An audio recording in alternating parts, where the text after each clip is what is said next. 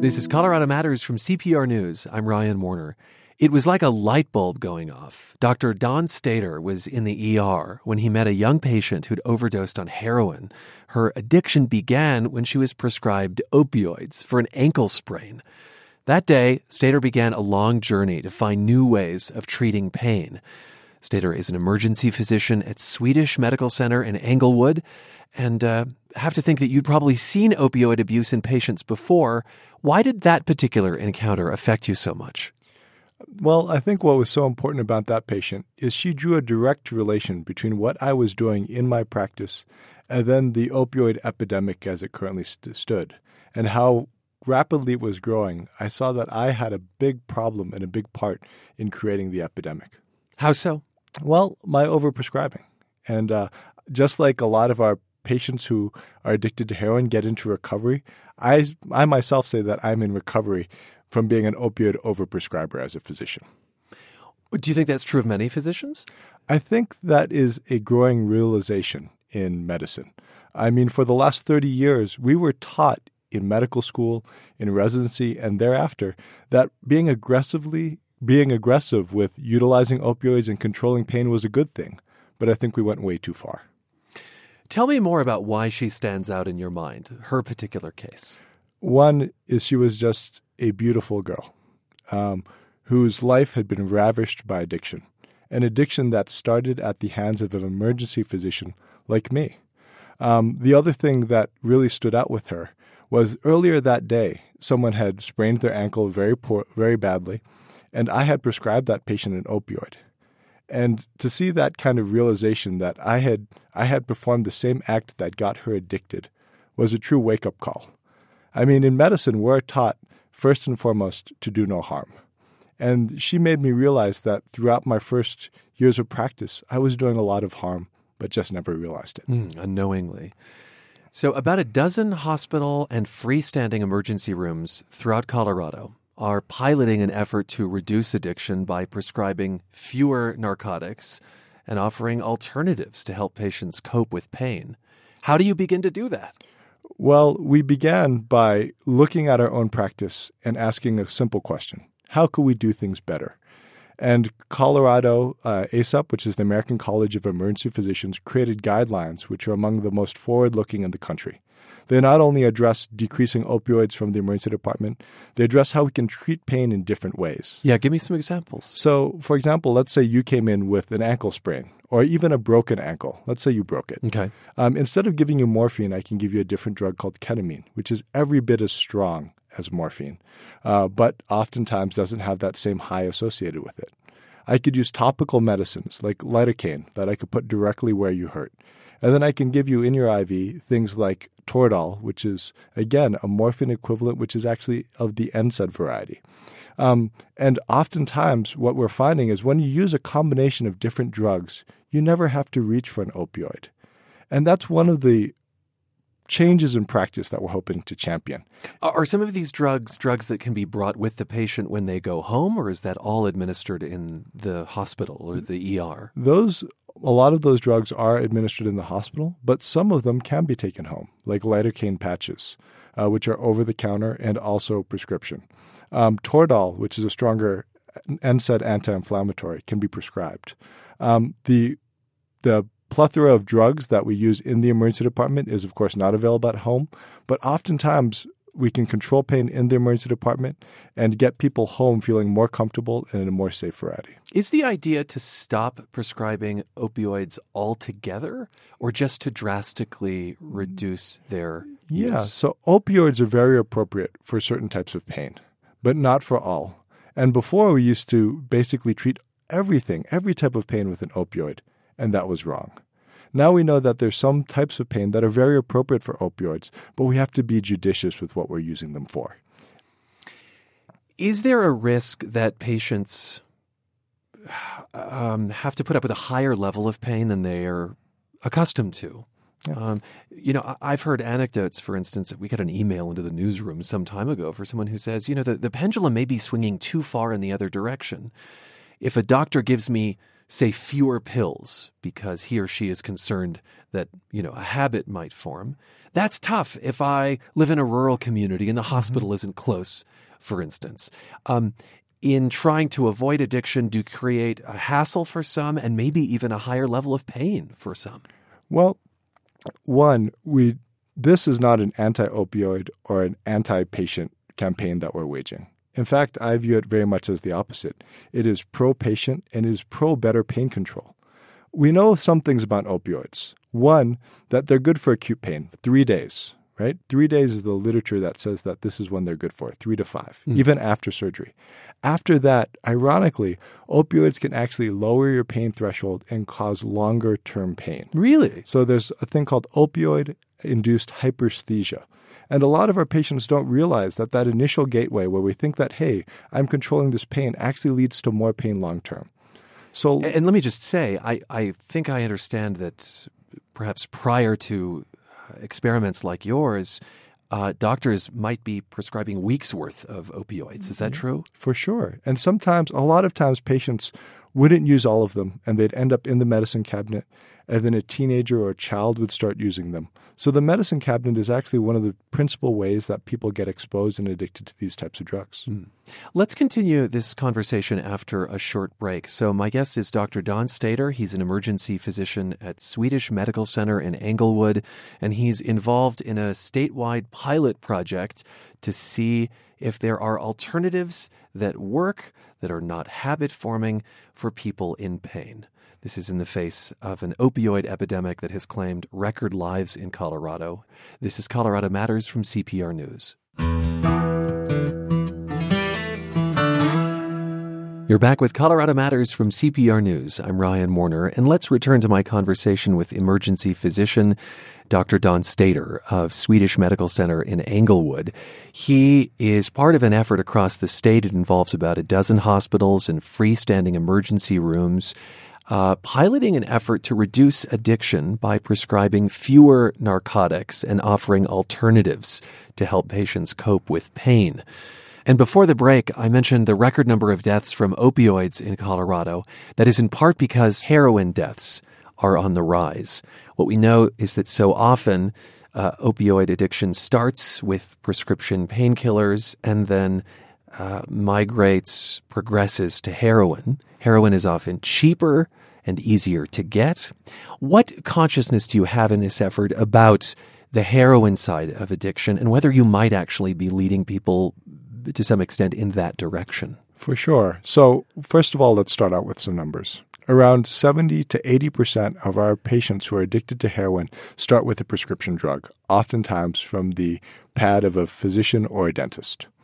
Once people start going into heroin, it is a true and terrible medical disease. And that's the thing. Addiction is a medical disease. So one of the things we've been trying to do within this study is to change that context of understanding for our clinicians, where it's no longer a moral failing, it's a medical disease. And once it's medical, we can do something about it. Why is that an important change of perception? Because addiction is highly stigmatized. Most people have learned of addiction through their parents or through family members or friends who've told you that addicts are bad. Addicts are people you want to avoid. Addicts are responsible for their own addiction. And that's something where you have to overcome that stigma in order to adequately care for someone. Now, in the emergency department, I see people who struggle with the medical problem of addiction all the time, including heroin, which has been just so ascendant in the number of patients that I've been seeing who've come in with complications from this really horrible class of drug. And again, just to reflect what you said before the break, you see your own actions as having contributed to that to some extent because you were rather quick to prescribe prescription painkillers. Why do you think that became the go-to for so many physicians? First of all, we were told that it was safe. And back in the 1990s, we were told that only 1% of patients who you gave an opioid to became addicted, and almost never anyone who had actual legitimate pain. Was someone lying to you? The science was horrible, and it was twisted and contorted by pharmaceutical agencies and other agents who wanted to basically make a profit. What results has this pilot project, and I understand that it's preliminary, what results is this showing in terms of reducing the number of prescription painkillers that you rely on? So far, we have 3 months of results, and I guess I'll go as far to say as the results are impressive. And really what's most impressive when I speak with people in the different hospitals and freestandings which are participating is the real change in mentality that our physicians, our nurse practitioners, and our physician's assistants, our nurses, really the whole hospital has taken. They understand how big a problem is. They understand they can treat pain better and in a more scientific way. And we understand that we can care for our patients in our communities safely. A little later in the program, we're going to hear a report from our health reporter, John Daly. And one issue that he found in investigating this is that insurance companies often don't cover alternatives. So this becomes a cost issue for folks who have to pay out of pocket, is my understanding. Is there any sense that could change? Oh, yes. That is an outrage, first of all. And it just goes to show you that we built a system really that surrounds opioids for pain control. And now we have to start taking that system apart and building a new system that better addresses the needs of our patients in our communities.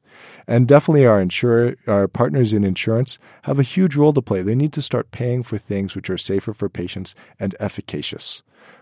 We're going to hear in a bit about dentists experimenting with drugs like Exparel.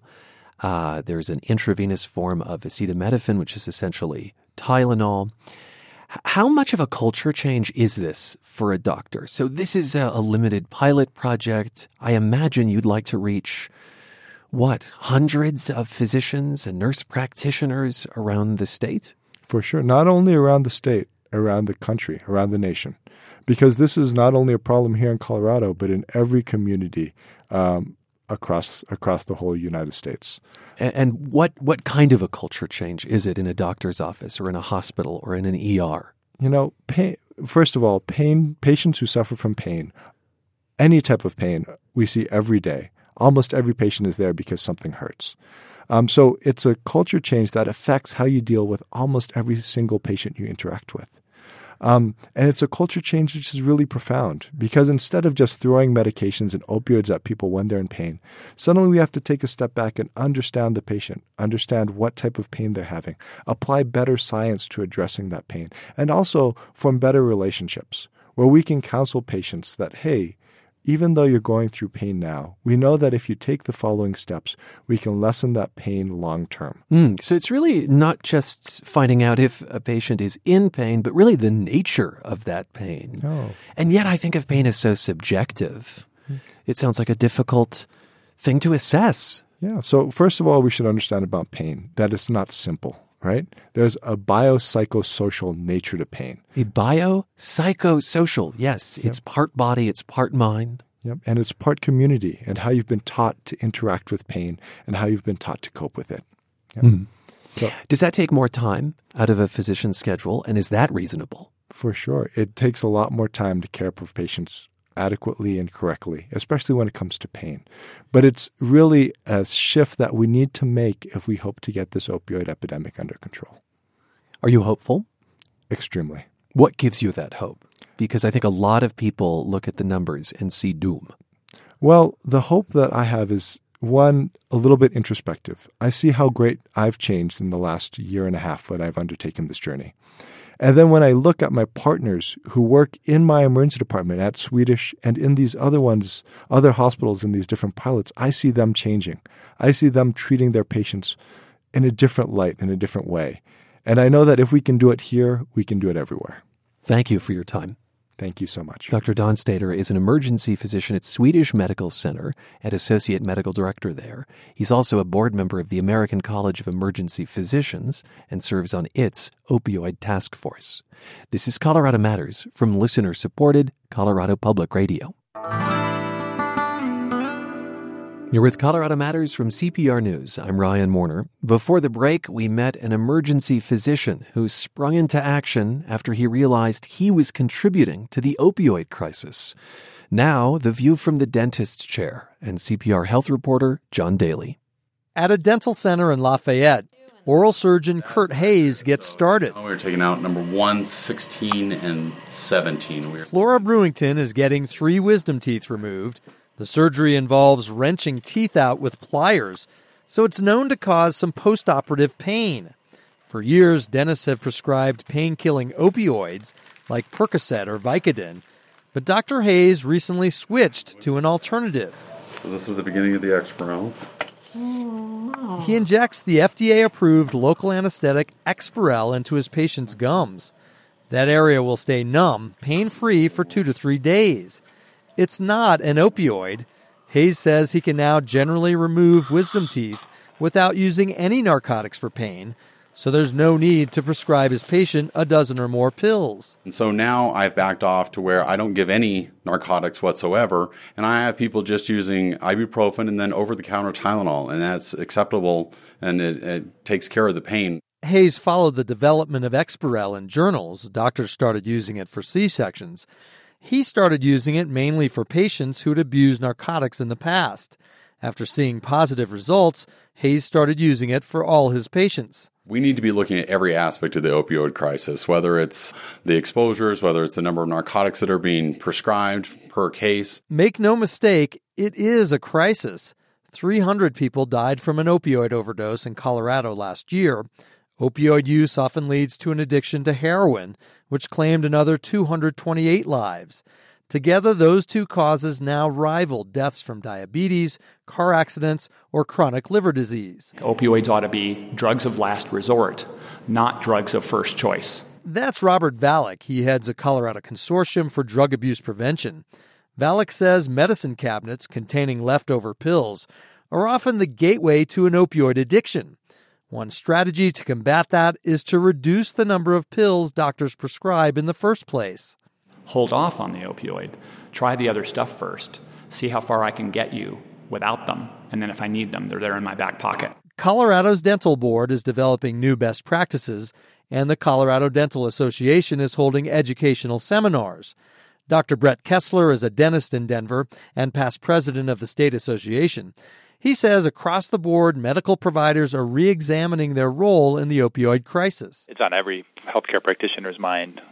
Looking for alternatives to manage the pain is huge. It's a growing trend nationally. Kessler notes many teens and young adults get their first exposure to the narcotics when they get their wisdom teeth removed. There's studies out there that show if you give more than a 3-day dose of opiates, they've got a much higher chance of becoming addicted later in life. I was like, don't give me many opioids or none. Patient Paula Ryan was in Dr. Hayes' office recently for a tooth extraction. They discussed her pain management options, and she chose the alternative, Exparel. She's a mom and remembers having another dental surgery years ago. Then she was prescribed opioids for pain and was pretty out of it for a few days. She prefers the alternative. I was wide awake and I could do whatever I needed to do, and I was there for my daughter. So, it was a much better outcome. I would definitely choose this route again. Exparel costs between $250 and $400, and Dr. Hayes says it is not covered by insurance. But that potential cost didn't keep patient Flora Brewington from choosing it. She's an MD practicing family medicine and opted for the non-opioid method to manage her post-operative pain. Yeah, I can't think of a disadvantage other than having to, pay out of pocket for it at this point. Brewington says she'd rather not have any extra pills forgotten in some medicine cabinet, just waiting to be discovered. I have 2 little kids at home, so it's best not to have narcotics sitting around. Experts say it's that kind of awareness from both medical patients and providers that'll be crucial to turning the corner on the opioid crisis. I'm John Daly, CPR News.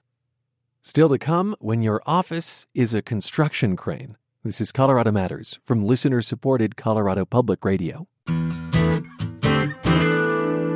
You're tuned to Colorado Matters from CPR News. I'm Ryan Warner. It's probably the highest profile job in Metro Denver these days, operating a crane. There are dozens of them on the skyline. Many are on residential projects. Consider this, there are nearly 30,000 apartment units under construction in the metro area.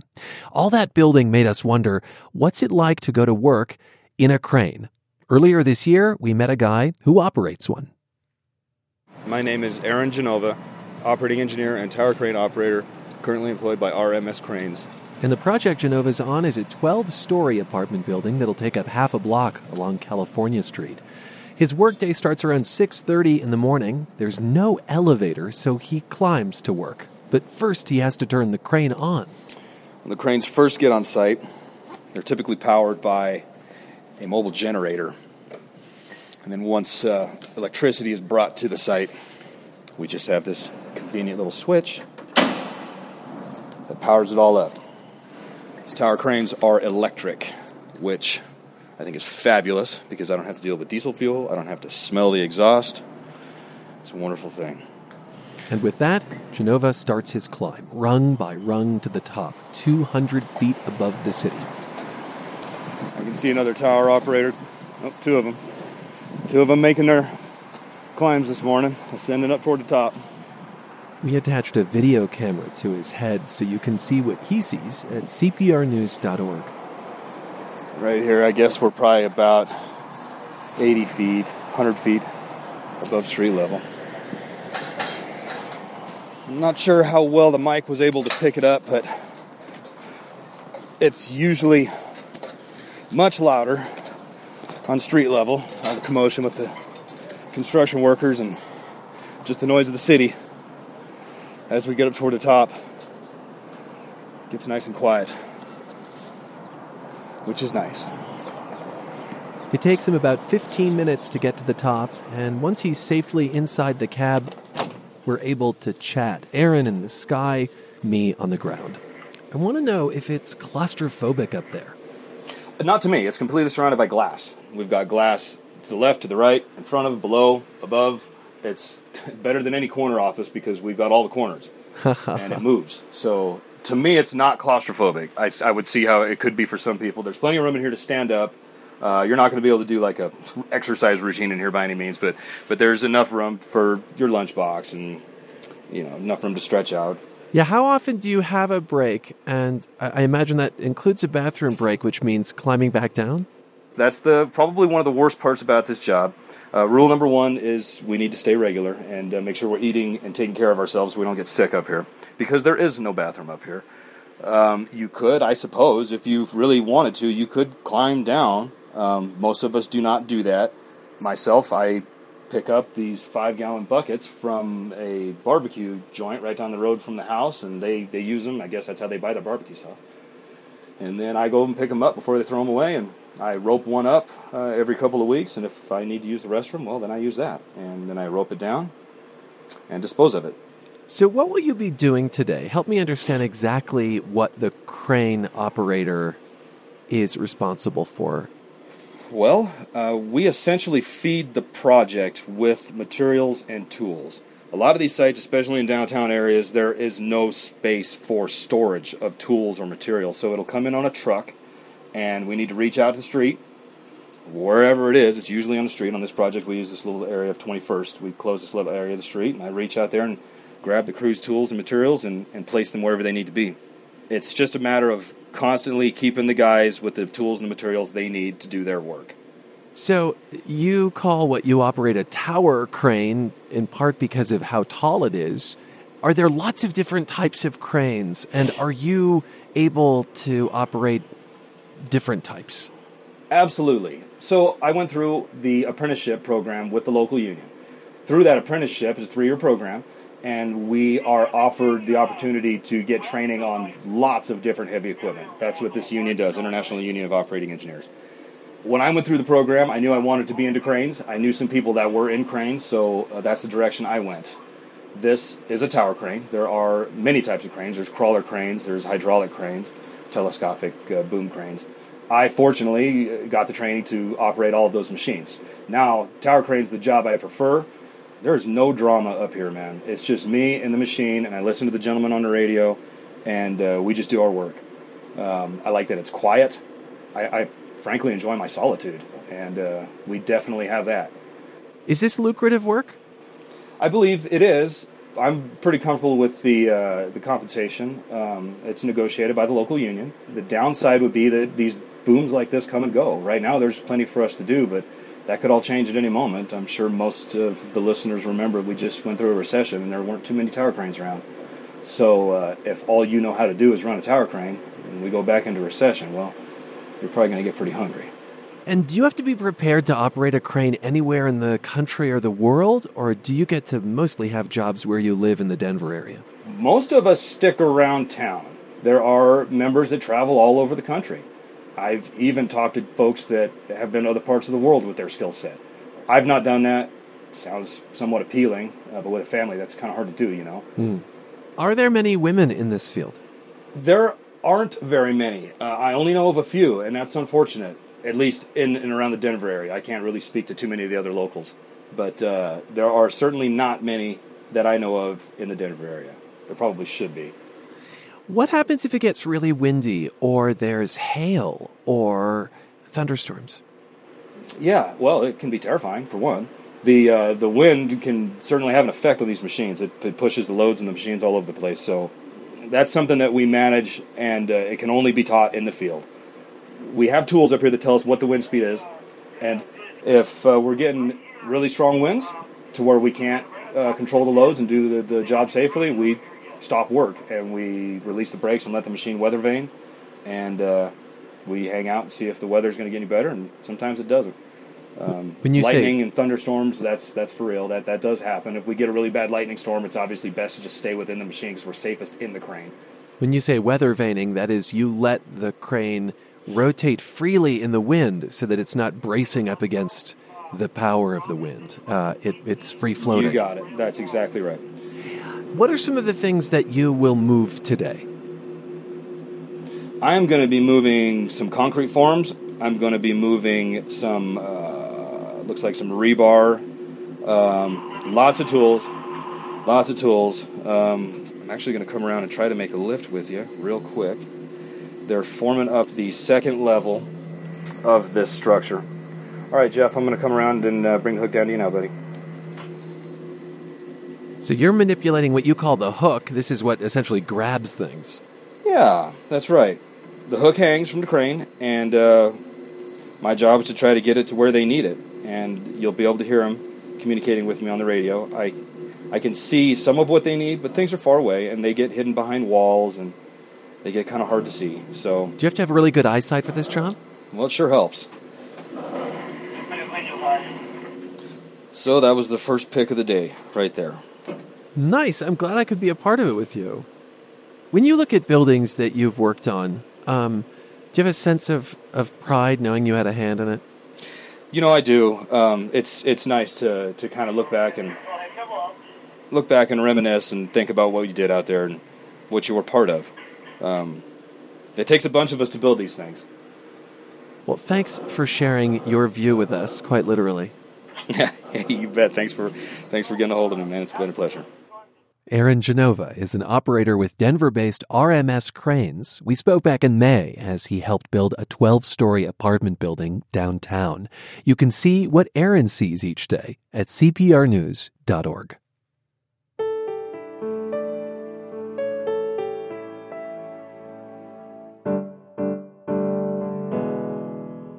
This is Colorado Matters on listener-supported Colorado Public Radio. Our theme was written and performed by Kip Kipper at Coop Studios in Boulder. You can follow us on Twitter at Colorado Matters. I'm at CPR Warner. Thanks for spending time with us. This is Colorado Public Radio.